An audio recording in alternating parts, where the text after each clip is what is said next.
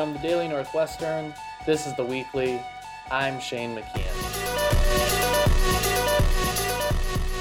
It's week four. Hopefully midterm season hasn't hit you too hard yet, but we got 3 stories up on today's show, and we hope you like them. First up, on Monday, protesters gathered at the Rock for Indigenous Peoples Day. You might also know it as Columbus Day. They got together for the holiday, but they also wanted to protest the Dakota Access Pipeline. For more on that, here's WNUR's Alex Letterman and our own Nicole Fallert.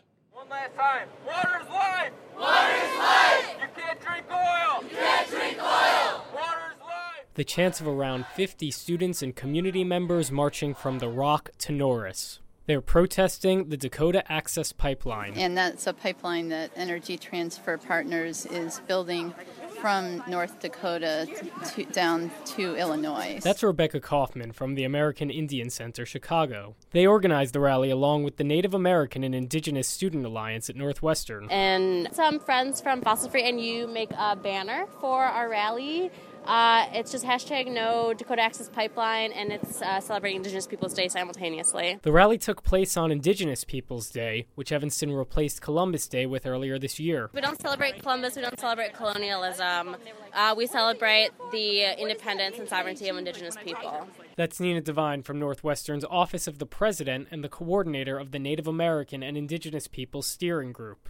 The university doesn't have an official stance on the issue, in which the pipeline is proposed to tap into undiscovered oil between Illinois and the Dakotas, but threatens the Standing Rock Sioux tribe's environmental and economic well-being and would damage and destroy sites of great historic, religious, and cultural significance to the tribe. I just think that the Dakota Access Pipeline represents a long history of the United States genocide against Indigenous peoples and devaluing of their livelihood. Standing in front of a sign that reads "No DAPL" and expresses solidarity with the Standing Rock Sioux tribe against the Dakota Access Pipeline, students are fighting to preserve the heritage of Native American populations in a city founded by a man responsible for a huge massacre of Indigenous peoples. The issue of dispossession of native lands and rights to clean water is a national and even international issue. So, just because the issue isn't here doesn't mean we can't stand against injustice on our campus, and it doesn't mean that there aren't injustices against Native students and Native peoples happening in our backyard in Chicago and Evanston or even on campus. It's protecting something that all of us need. It's not because I'm Native, it's not because I'm Cherokee, it's not really because of my job at all, but it's protecting something that all of us need, regardless of if you're Native, regardless of what your race is, regardless of where you live. The water and the land affects everybody. One last time so you can hear us all the way out in Dakota. Water is life! Water is life! You can't drink oil! You can't drink oil!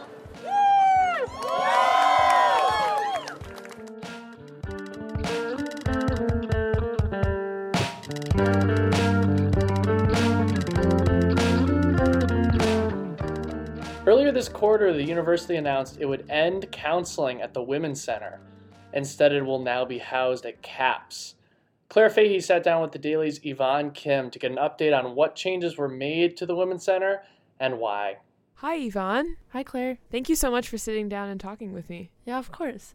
Can you talk about the difference between counseling at CAPS and at the Women's Center?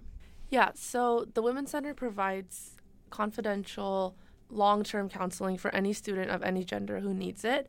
And the main concern is that students don't think that CAPS can do the same thing. CAPS basically provides crisis intervention and short-term counseling for students. Linzer did say that since CAPS did lift its 12-session limit for students, it also definitely can provide long-term counseling for students as well, especially for those who need it. But the main concern and worry that students have is that it's different from the Women's Center because it doesn't provide personalized, long-term, confidential services, and it's not as comfortable or safe feeling for students who may be victims of sexual assault or have, developed close relationships with people in the Women's Center. Yeah. So why did the Office of the Provost make this decision? So basically they think that the Office of the Provost is not well fit enough to take care of professional healthcare needs. CAPS does have people of different medical backgrounds, different professional backgrounds, who can help students or redirect students to other counseling services if need be, whereas the Women's Center directly reports to the Office of the Provost. And according to Provost Linzer, he doesn't think that his office or anybody in his office is well equipped enough to handle medical needs of students. So what does this integration of counseling mean? So basically, long-term or short-term counseling services will basically be streamlined through CAPS. The Women's Center obviously is still going to exist. It's still going to be a place where students can go and receive certain services, but counseling will surely be integrated through CAPS. What that means for campus is that CAPS is going to continue increasing the amount of staff it has, trying to diversify to meet the needs of underrepresented students, and just make sure that the healthcare needs of students are well responded to. Also, Provost Dan Linzer did say that the Office of the Provost is trying to make sure that anybody who is receiving healthcare is receiving the best healthcare possible, and he doesn't think that that's possible through the Women's Center since it doesn't have the same professional capacities as CAPS. So can you describe the reaction people on campus have had to this announcement? There was a lot of concern from students, maybe students who had previously used counseling at the Women's Center. I've heard from students who, were PAs and they had advised their freshmen that they could go to the Women's Center.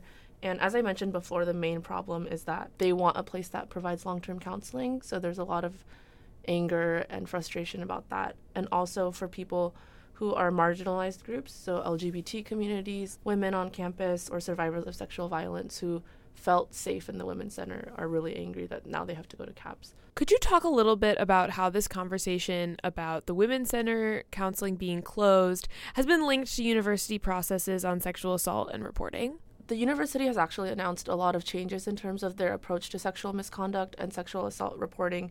And for the most part, it seems that students see a lot of positive changes going on. They edited their definition of consent. They're adding a lot of things that will remove ambiguities in how they approach sexual misconduct. But the changes to the Women's Center, students would describe as kind of a step backwards. And ultimately, students who have previously described the Women's Center as a very safe and comfortable space where they could receive confidential counseling are afraid because they're not going to be able to do so at CAPS. Another concern is that even if CAPS does have more staffers and they do have more resources in coming months, they don't have the same type of comfort and the same type of confidentiality that students were able to achieve through the Women's Center in the past. Yeah, thanks so much for sitting down and talking with me. Yeah, no problem. Thank you.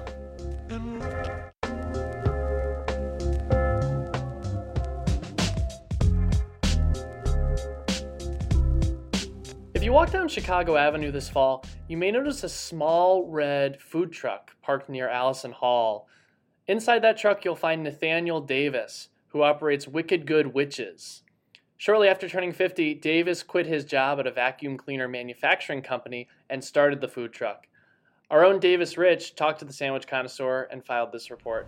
I talked to Nathaniel Davis, the owner of Wicked Good Wiches, a food truck students might recognize next to Allison Residence. Davis hasn't been in the food industry for very long. I had a stroke about, in 2008, and that left me as I was unable to speak, and I was in a wheelchair. Davis battled back, recovering to settle into a corporate job. However, he found it unfulfilling.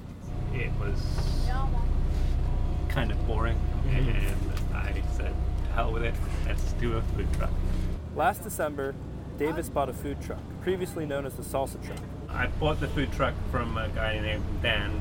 If you look closely, you can see it was the Salsa Truck, and he was ready to move on to bigger and better things, and he was sorry to see it go, but so I bought it around Christmas last year. He pinpointed Evanston as his market because of its proximity to Northwestern students. My daughter goes to Boston College, and they've got a number of food trucks there. So I'm open, obviously, to anyone, but it's more fun to sell to students. With his truck and his location picked out, Davis set out to clear the final barrier before opening Wicked Good Wiches. At that point, they had a archaic rule or law in place that if you were going to have a food truck, you had to be a brick and mortar restaurant. It took a long time, I think probably just because with the brick and mortar law in place, they basically didn't have anybody trying. While Davis was haggling with Evanston officials over his license, the city council passed an ordinance that allowed Davis and any other prospective food truck owners to open for business. The menu at Wicked Good Wiches only features 4 sandwiches, but it isn't like your conventional deli. Davis serves an array of sandwiches, from banh mi to chicken tacos to pulled pork. He doesn't follow a cookbook, instead opting to experiment to find a happy medium. I've just, tried different things and different herbs and different amounts, and then I came across the perfect amounts. The food truck is small. I had to crouch down inside the kitchen. And navigating space between 2 people in the back of the truck was difficult when someone had to switch sides. Mine is kind of unique in that it's shorter than a typical food truck. It's basically big enough for 2 people, but I can run the show myself. Yet the size of Wicked Good Wiches affords Davis the flexibility to navigate smaller parking spaces around Evanston, like the one outside of Allison. That's our show.